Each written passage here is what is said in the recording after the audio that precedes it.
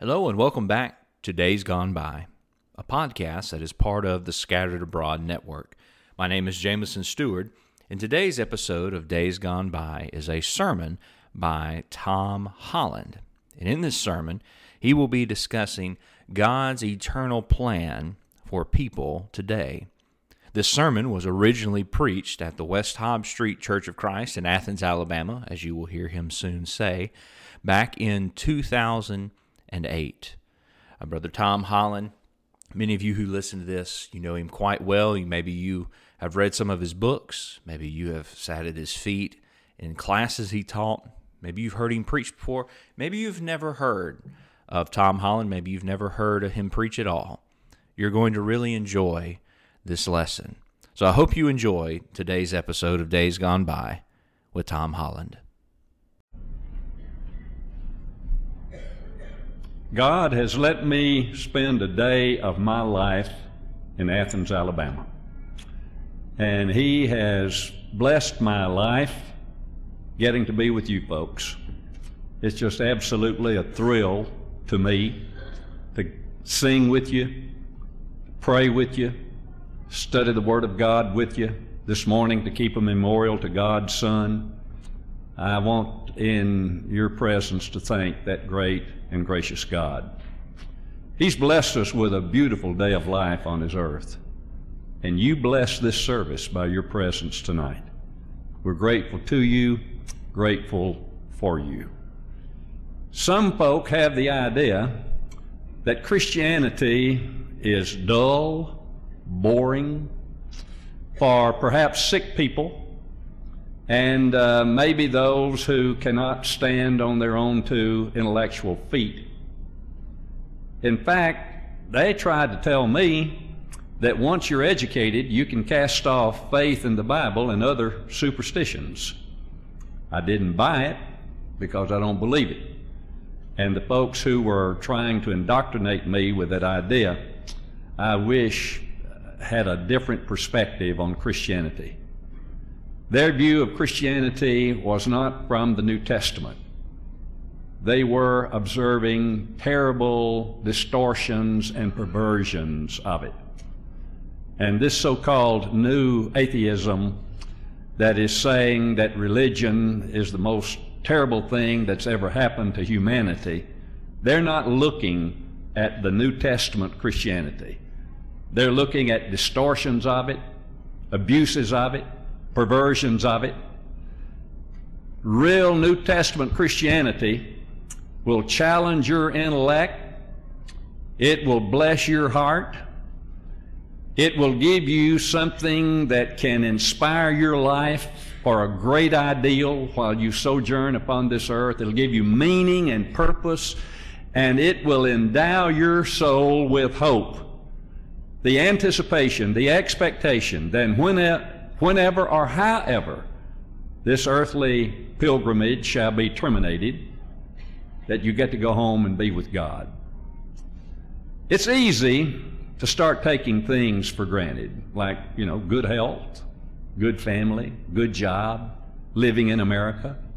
Just, we do this, we just kind of take it for granted. Or Christianity. I know all of you have heard the old statement, familiarity breeds contempt. There are times as we sing that we need to be revived. Revive us again. How many times have you sung that?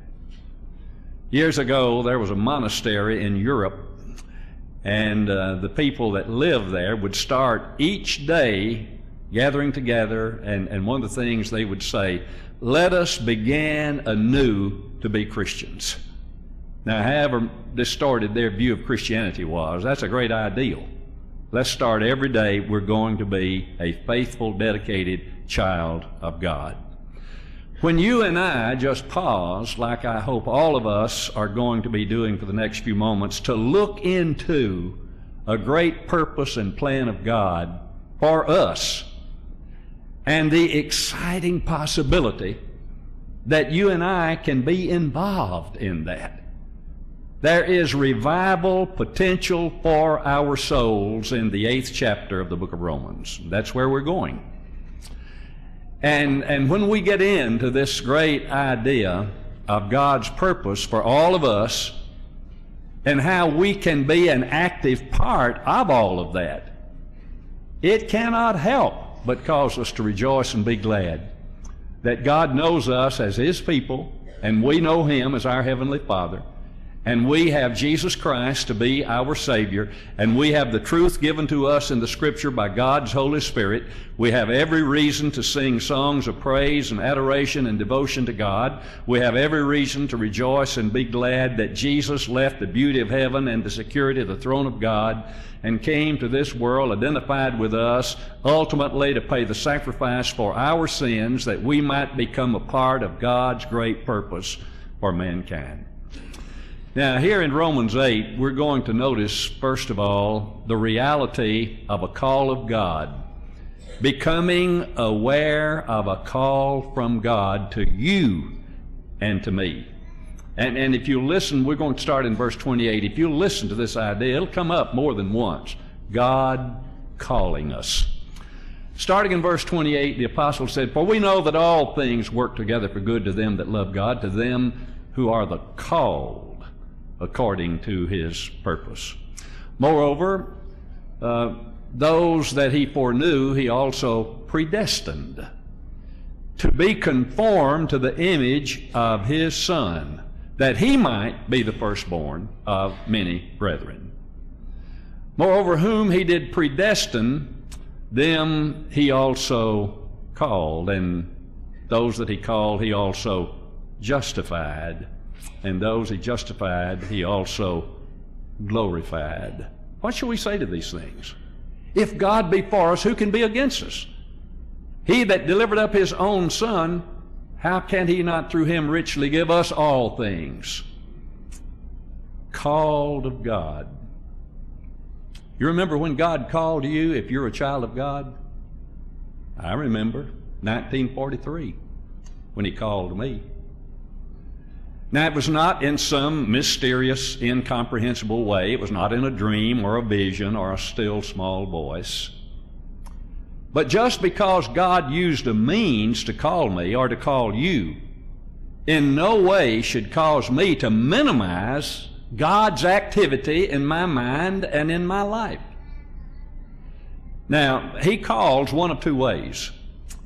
And I'm going to use an illustration that I borrowed from one of my teachers many years ago, the late Brother N.B. Hardeman. And here's the way he illustrated the one of two ways God could call. He said, for sake of illustration, imagine that this lectern is a sinner. And imagine that my handkerchief is the Holy Spirit. And here's one way God could call directly. Then he said, imagine that this is the sinner, here's the Word of God, and here's the Holy Spirit working through that to call us to become the people of God. Now, which way is it? If it's a direct call, and surely God would have the ability to call everybody, and wants to call everybody, that is, He wants everyone to be saved. Is that not written? 1 Timothy 2:4, God will have all people to be saved, all men to be saved, and to come unto the knowledge of the truth. Well, if it's a direct call from God, then will not all people be saved? Well, I couldn't say they will and believe the Bible. Jesus said there are two ways that folks travel in life. One is a narrow way with a straight gate. The other is a broad way with a wide gate. And that broad way is leading to destruction, and many there be which go in thereat. Few there be that find that narrow way that leads to life. So I couldn't buy the idea that God wants everybody to be called. Well, if it's a direct call, then whom does God call? Now, some folks worked this out a long time ago. And it came out like this. From all eternity, God predestinated certain men and angels to be saved and foreordained that other men and angels would be lost, and the number is so fixed that it can neither be increased nor diminished. See, that's the personal predestination, direct call. Unfortunately, for folks that hold that view, the Bible doesn't teach that. In fact, the Bible teaches that the way God calls people is through the gospel. That's written in 2 Thessalonians 2, verses 13, 14. And I want to give you the background before we note those verses. The apostle in 2 Thessalonians 2 is talking about the apostasy that is going to occur before Jesus comes again. And he talks about a man of sin who epitomizes false religion. And then starting in verse 9, he explained why there would be a man of sin, why false religion would be embraced by people. And here's his explanation. And with all deceivableness of unrighteousness in them that perish, because they receive not a love of the truth that they might be saved. And for this cause God shall send them a strong delusion, or literally a working of error, that they all might be condemned or damned who believe not the truth, but had pleasure in unrighteousness. Now here's his contrast. But we are bound to give thanks to God always for you, brethren, beloved of the Lord, because God hath from the beginning chosen you to salvation, through sanctification of the Spirit and belief of the truth, whereunto he called you. Okay, tell us how God calls us. Whereunto he called you by our gospel, to the obtaining of the glory of our Lord Jesus Christ. Now that's what the Bible says, so far as the means or method that God uses to call people. Practically, here's how it works. If you have been exposed to this message that in Romans 10 Paul identified as glad tidings of good things. I mean, it's good news. That's gospel, right? Good news. Put that in the current context. Do you hear a whole lot of good news today? I mean, generally. I have conditioned myself to occasionally watch television news. And so I will go in to turn it on, and I will say, well, I'm going in to watch the Blues this morning. It's going to be, very pessimistic. It's going to be extremely gloomy. And after trying to analyze this news business in this country, which Michael Medved, by the way, said ought to be called the bad news business, I've concluded that this is an accurate summary of news reporting in the United States of America in our day. And here it is. Things are as bad as they can possibly be, but they're going to get worse. That's it. But now in the midst of all this pessimism, and I don't blame people who come out of these journalistic schools who have been indoctrinated with a naturalistic, secularistic point of view. I don't blame them for being gloomy and pessimistic. Do you? But in the midst of all this kind of gloom and doom, it's kind of like a ray of sunshine breaking through stormy clouds. There is some good news. And the good news is God is still on the throne. The good news, God so loved the world that He let His Son come and die to save us from sin. The good news is we can be honored by being the people of God. We can become the very heirs of God, the joint heirs with the Son of God. And when this life is over, we can go and be with God forever and forever. Good news. Well, you hear that. And you commence to catch the possibility. I believe God could save me. I'm a sinner. I know that the way I have lived has been a reflection on the image that God had implanted within all human beings. It distorted it. It abused it. But I just believe God will save me.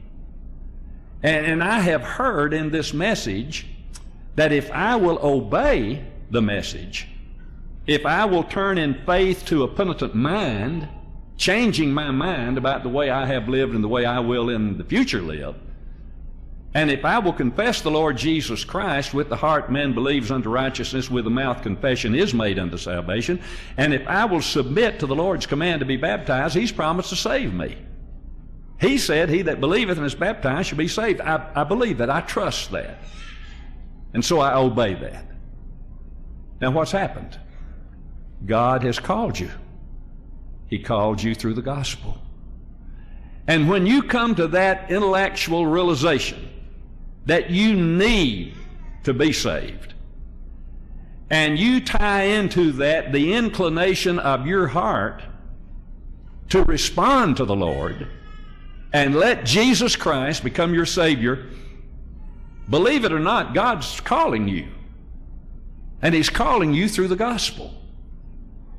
And when we answer that call, we're on the road to really embracing, a lot that's involved in God's purpose. Now, assuming that we answer the call, here's the next thing. We need to accept the challenge. The challenge comes in one word: conform. And this word here in Romans 8, to be conformed to the image of His Son, literally means that we develop a likeness to another. We develop a likeness to the Son of God. Conform to the image of His Son. That's the challenge of true Christianity, becoming like Jesus Christ. We sing, "Oh, to be like Thee, blessed Redeemer. This is my constant longing and prayer. Gladly I'll forfeit all of earth's treasures. Jesus, Thy perfect likeness to wear." How many times have you sung that? And how many times have you sung, "I want to be more like Jesus and follow Him day by day, conforming to the image of God's Son"? That's a great challenge, but a beautiful possibility. Up to this point in my life, I'll tell you the most humbling thing that's ever happened to me. Happened when I was teaching at Freed-Hardeman. I was preaching for a congregation up in Gibson County by Sunday appointment, a place called Doris Chapel. One Sunday, one of our young mothers was sick, and so after service that Sunday night, I drove by just to encourage that family. I had a little boy. His name was Lee. Lee's a grown man now. I did a wedding ceremony for him a few years ago. But Lee must have been about 3, max 4 years old. Well, the next Sunday, Lee's grandmother came to me and said, Lee asked us, said, "You know who came by to see Mama last night? Or Sunday night?" And she said, "No, who did?" He said, "Jesus did." That's the most humbling thing that's happened in my life up to this point. Well, I've got a ways to go, I confess to you. But this is my ideal. The way Paul explained it in Ephesians 4 to the church at Ephesus and consequently to us, talked about when our Lord ascended up on high. He said, He led captivity captive and gave gifts unto men. Now he that ascended, what is it but that he first descended into the lower parts of the earth? And he that descended is the same that ascended far above all principality and power. And he said he gave some to be apostles and some prophets, some evangelists and some pastors and teachers for the perfecting of the saints, for the work of the ministry, for the edifying of the body of Christ, till we all come in the unity of the faith to a perfect man, to the measure of the stature of the fullness of Christ. There it is. The measure of the stature of the fullness of Christ. Now, I'm illustrating it to let you know I've got a ways to go. But that's the ideal. When Paul wrote to the churches of Galatia, Galatians 4:19, he said, "Little children, in whom I will travail in childbirth until Jesus Christ is formed in you." That's the ideal for Jesus Christ, to be formed in us, to become like Him. And we have to think the way He thought. We have to have His mind. It's Philippians 2:5, right? "Let this mind be in you, which was also in Christ Jesus, who, being in the form of God, thought it not robbery to be equal with God, but made Himself of no reputation, and took upon Him the form of a servant, and was made in the likeness of men. And being found in fashion as man, He humbled Himself, and became obedient unto death, even the death of the cross." Thinking the way Jesus thought. I heard about a fellow that went into a, quote, Christian bookstore in Birmingham And among the things displayed, he saw caps that had WWJD on them. He said to the clerk, "What does that mean, WWJD?" And the clerk said, "Do you tell me that you don't know what that stands for? I'll tell you, all the young folks know what that stands for. What would Jesus do?" And the clerk said, "You want to buy that cap?" He'd already looked at the price. He said, "No, I don't think Jesus would pay $20 for a 50-cent cap made in China." Now he's thinking. The man is thinking. Well, I can tell you how Jesus thought about his parents. I've read the last verses of Luke chapter 2. When they came down from Jerusalem to Nazareth, he was subject unto them. I want to ask all you precious young people, could you in your wildest imagination think that the Lord Jesus Christ, as a young person, would stand around in a high school hallway and ridicule the woman that walked to death to bring him life? Can you imagine the Lord Jesus Christ, although Joseph was a foster father nonetheless, standing around on a parking lot trying to impress his associates by ridiculing the man that worked to give him the best life that he could? Can you imagine that? Can you imagine Jesus smarting off to his mother? That's incredible. The way he thought was respect. He was subject unto them. You know how Jesus thought about your relationship to civil government? No problem. When some folks, religious folks, tried to trick him, and they said, "Is it lawful to pay tribute to Caesar?" And they thought, "We got him." If he says, yes, it's lawful, the Jewish people will resent that. I mean, these publicans, these tax collectors were not held in high esteem among the Jews. They were collecting taxes for a foreign government. And if he says, "No, it's not lawful," then he's in trouble with the Roman officials. We got him in a dilemma. Not the Son of God. He said, "Bring me a coin." Whose inscription's on it? They said, "Caesar's." He said, "You render to Caesar the things that are Caesar's, to God the things that are God's." That's how he thought about civil government. You respect it. And the Bible says there's only one time that you are to challenge it. Peter said that in Acts 5:29. We ought to obey God rather than man, right? You know how Jesus thought.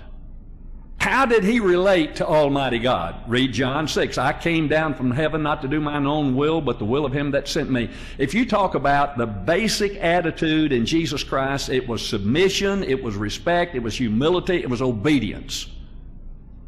"Let this mind be in you, which was also in Christ Jesus." Now I'll ask you the real serious question. While I ask you, I ask myself, in what areas would you have to honestly say, "I don't think I'm like Jesus in this respect"? Let me just give you one or two possibilities. Things upset me. I get very angry, and there are times I just kind of lash out, even with profanity.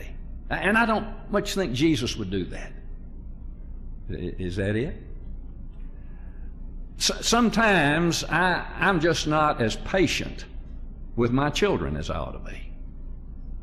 I'll come in from work, and I'm burdened, and so I'll just say some very critical, hurtful things to them. I don't think Jesus would do that. They're really not my problem, you see. It's what somebody said to me at work that had me all upset. And I think Jesus would have had better control than that. Sometimes I get upset with the elders, and I just say some pretty tough things to them. And I don't much think Jesus would do that. Sometimes I don't like the preacher, and I'll just say some things about him. Like one lady in West Memphis, Arkansas said, "We could always count on the following things for Sunday dinner: fried chicken, fried potatoes, and fried preacher." So I don't much think Jesus would do that. I think he was too kind to do that. What are the areas? Well, you can go on the internet, and man, you can hit 2 or 3 little buttons, they say, and you can bring up all kinds of pornography. I mean, lustful material. I just don't think Jesus would be looking at material like that. What would be the area where you would have to honestly say, I'm not conforming right here to the image of Jesus Christ? See the challenge? Now, if we answer God's call, it's to accept a challenge, to be conformed to the image of His Son, to become like Jesus Christ. Now we come down to the real exciting part of this whole matter. Would you agree with me that the Bible identifies Jesus as the second Adam? 1 Corinthians 15:45, right? The first Adam was made a living soul. The second Adam was made a life-giving spirit. What do you mean, the second Adam? Well, when Jesus was here on earth, He was man's idea of God, right? John 14, he that hath seen me has seen the Father. But He was also man's idea of God as well as God's ideal of man. What did God have in mind when He made Adam in the beginning? Look at Jesus Christ. That's what God had in mind before sin came to mar God's work. He's second Adam. He's the ideal. He is God's ideal of man. And when you and I answer God's call in the gospel, and we accept the challenge to be conformed to the image of God's Son, we are identifying with the second Adam. We are becoming God's ideal of people. To me, that is an exciting possibility. And what is really occurring here, God's creation is being put back together. Jesus came as the firstborn of God's creation in the sense that He was the one through whom Almighty God brought everything into existence. And when you and I identify with Him, He was putting God's creation back together. He came to defeat the work of Satan. He came to enable men and women who had been taken in by the devil, who had been seduced by his propaganda and his lies. He came to give them truth that would set their souls free from the devil's domination. He came to liberate people from a domain identified in the Bible as the world, where people are existing but they are dead in trespasses and in sins. Ephesians 2:1 and 2. He came to give life. I am the way, the truth, and the life. And when you read a statement like John 10:10, when Jesus said, I have come that they might have life and have it more abundantly, I will promise you, He didn't use the word that He used in Luke 8:14 when He was describing the people that became unfaithful, described it as seed sown in thorny ground, and the briars and the thorns choked out the seed, and that person became unfaithful or unfruitful. He said, that's the person who lets the cares and riches and pleasures of this life. Now, that's not the word He used in John 10:10. The word there in Luke 8 is the same word from which we get the word biology, the study of life. But the word Jesus used in John 10:10 is the word that identifies a quality of your existence. An existence of purpose. You're not just marking time, you have a purpose. And the ultimate is to glorify God. You know, God's creation was for His glory. And the ultimate is to glorify God with your life. And when you start identifying with the Son of God and conforming to the image of Jesus Christ, what is really happening here, God's creation is being put back together. Now, if you read the preceding verses to Romans 8 and 28, you're going to read about the whole creation being in a type of upheaval. And even the apostles themselves knew that there were certain imperfections about the creation that needed correction. For example, God didn't create us to die. He created us to live. The devil is the one that brought death to the human family. But Jesus came to give us life, meaning, purpose, joy, peace, hope, satisfaction for the soul. And one of these days, it's going to all be put back together perfectly. The devil who wrought havoc in God's creation will have been cast into a bottomless pit forever, never again to mar God's beautiful creation. All of the demons, all of the associates of the devil, cast into a bottomless pit. What about death? Death shall be destroyed. Never again to bring sorrow and brokenness of heart and disappointment and pain. Never again. Because death and its companion Hades, that all receiving place for death's work, all of that will have been destroyed. And God's creation will be new. In fact, when John saw it, he said, I saw a new heaven and a new earth, for the first heaven and the first earth were passed away, and there was no more sea. And I, John, saw the holy city, New Jerusalem, coming down from God out of heaven, prepared as a bride adorned for her husband. I heard a great voice out of heaven saying, Behold, the tabernacle of God is with men, and God shall dwell with them, and they shall be his people, and God himself shall be their God, and God shall wipe away all tears from their eyes. And there shall be no more death, and no more sorrow, and no more pain, for the former things shall have passed away. See, God's creation will have been put back together so very beautifully.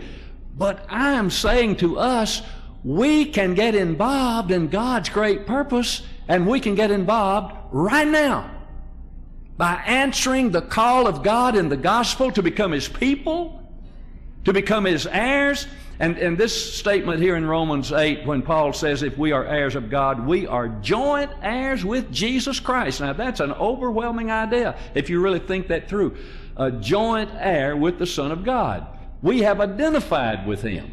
We have aspired to conform to his image, to become like the Son of God, God's ideal. And it's simply getting involved in God's great purpose to put his creation back together forever and forever. I don't know about you, but I just find that absolutely exciting. To think that I personally can become a part of the great purpose of Almighty God. But that's the possibility. Now, when I run into a person that has the idea that Christianity is dull and boring, not even intellectually challenging, that person's already told me a tremendous amount of information about himself or herself. They don't have much information about New Testament Christianity.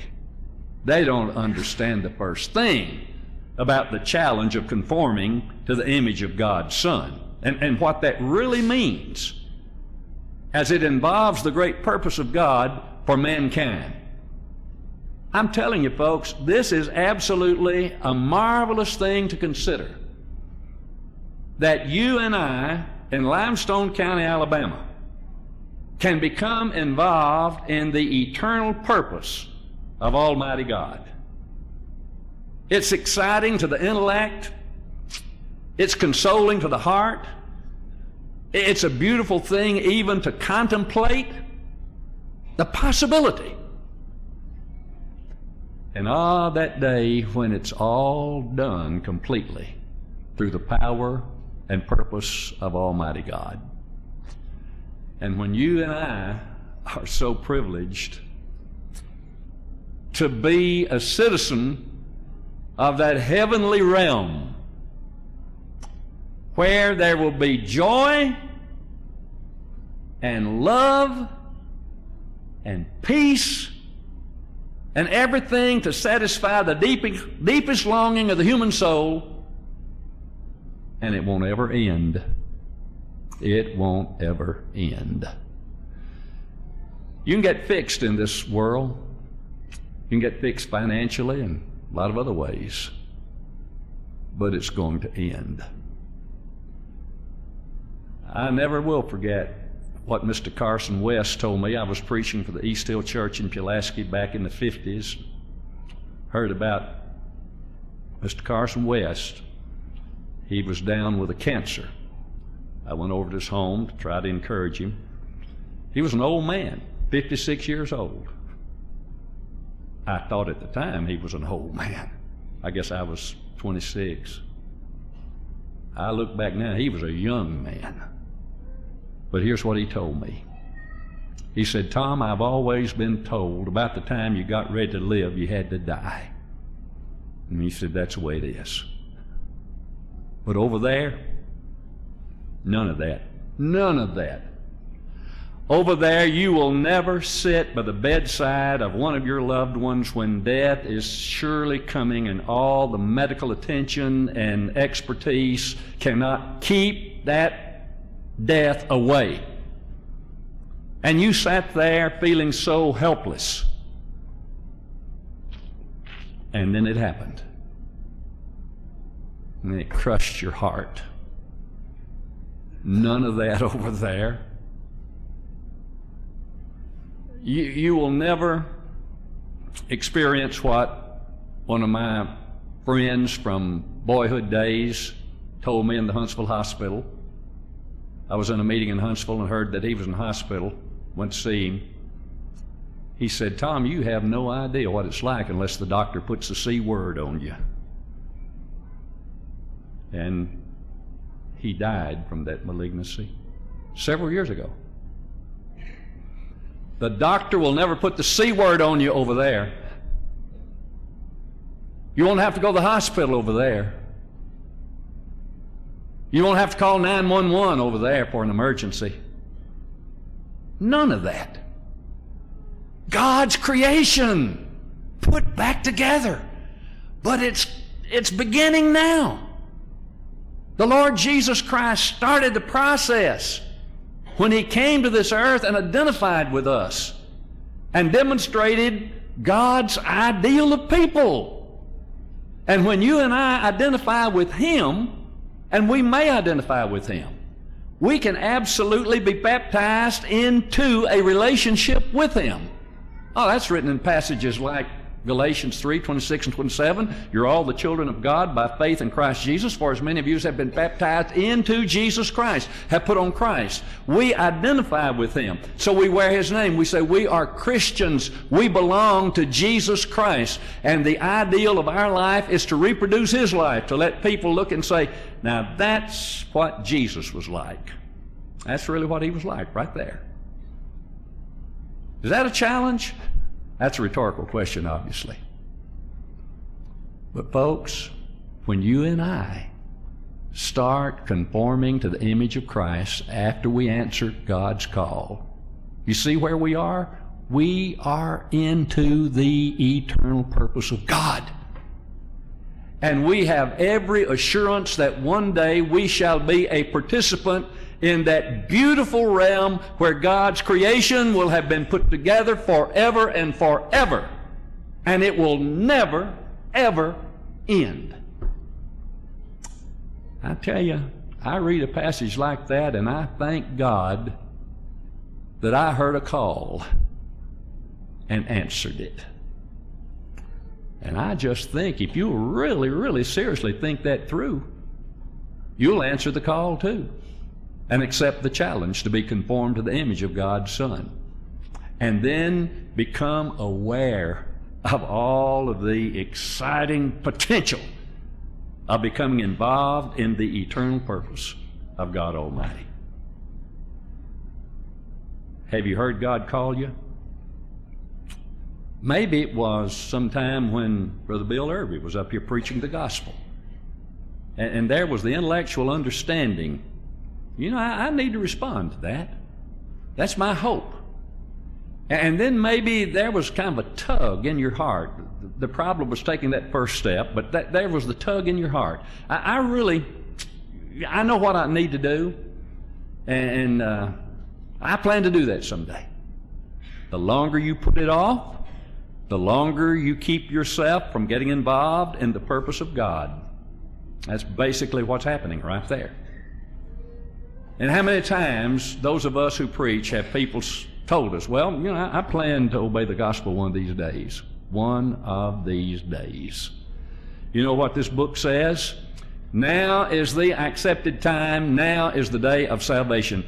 Don't let the devil keep you one day longer away from the purpose of a great and gracious and loving God. Don't let the devil abuse you like that anymore. When God is offering so much now and forever. And if there's anyone here tonight who once tasted the great gift of heaven, your own salvation, as you responded to God's call in the gospel, and that day you meant to live for the Lord the rest of your days on this earth, right? You were going to be like Jesus. You were going to conform to the image of God's Son. But you didn't anticipate some of the troubles that would come along in life that would discourage you. You didn't anticipate the temptations of life that would assail your soul. And maybe, just maybe, you look into your mind and into your heart and you say, I gave up a long time ago on the ideal of conforming to the image of God's Son. I mean, the people with whom I work, I talk like they do. And they don't always use good speech. And they talk about things that are really ungodly. And so I have to confess, I haven't really kept that ideal in mind. Well, you need to come back to it, right? And you can come back. That's the beautiful thing about it. You know, you read in the Scripture of a number of great people that had their spiritual problems. One is the Apostle Peter. You know, he denied his Lord 3 times. Isn't it interesting that he later was used to proclaim the gospel in its fullness for the very first time? He was later used by the Holy Spirit to write 2 of the great epistles of the New Testament. A man who had denied Jesus Christ 3 times. And you can come back like that apostle came back and get yourself involved again in the great purpose of God. That's why we're going to sing this song, to encourage you to accept the challenge of God's great purpose and become actively involved with it. Let us sing. Thank you so much for listening to this episode on the Scattered Abroad Network. We are grateful for your continued support as well as your continued prayers. If you would like to find out more about our network, please visit our website at scatteredabroad.org. We look forward to studying with you again soon. May God bless you.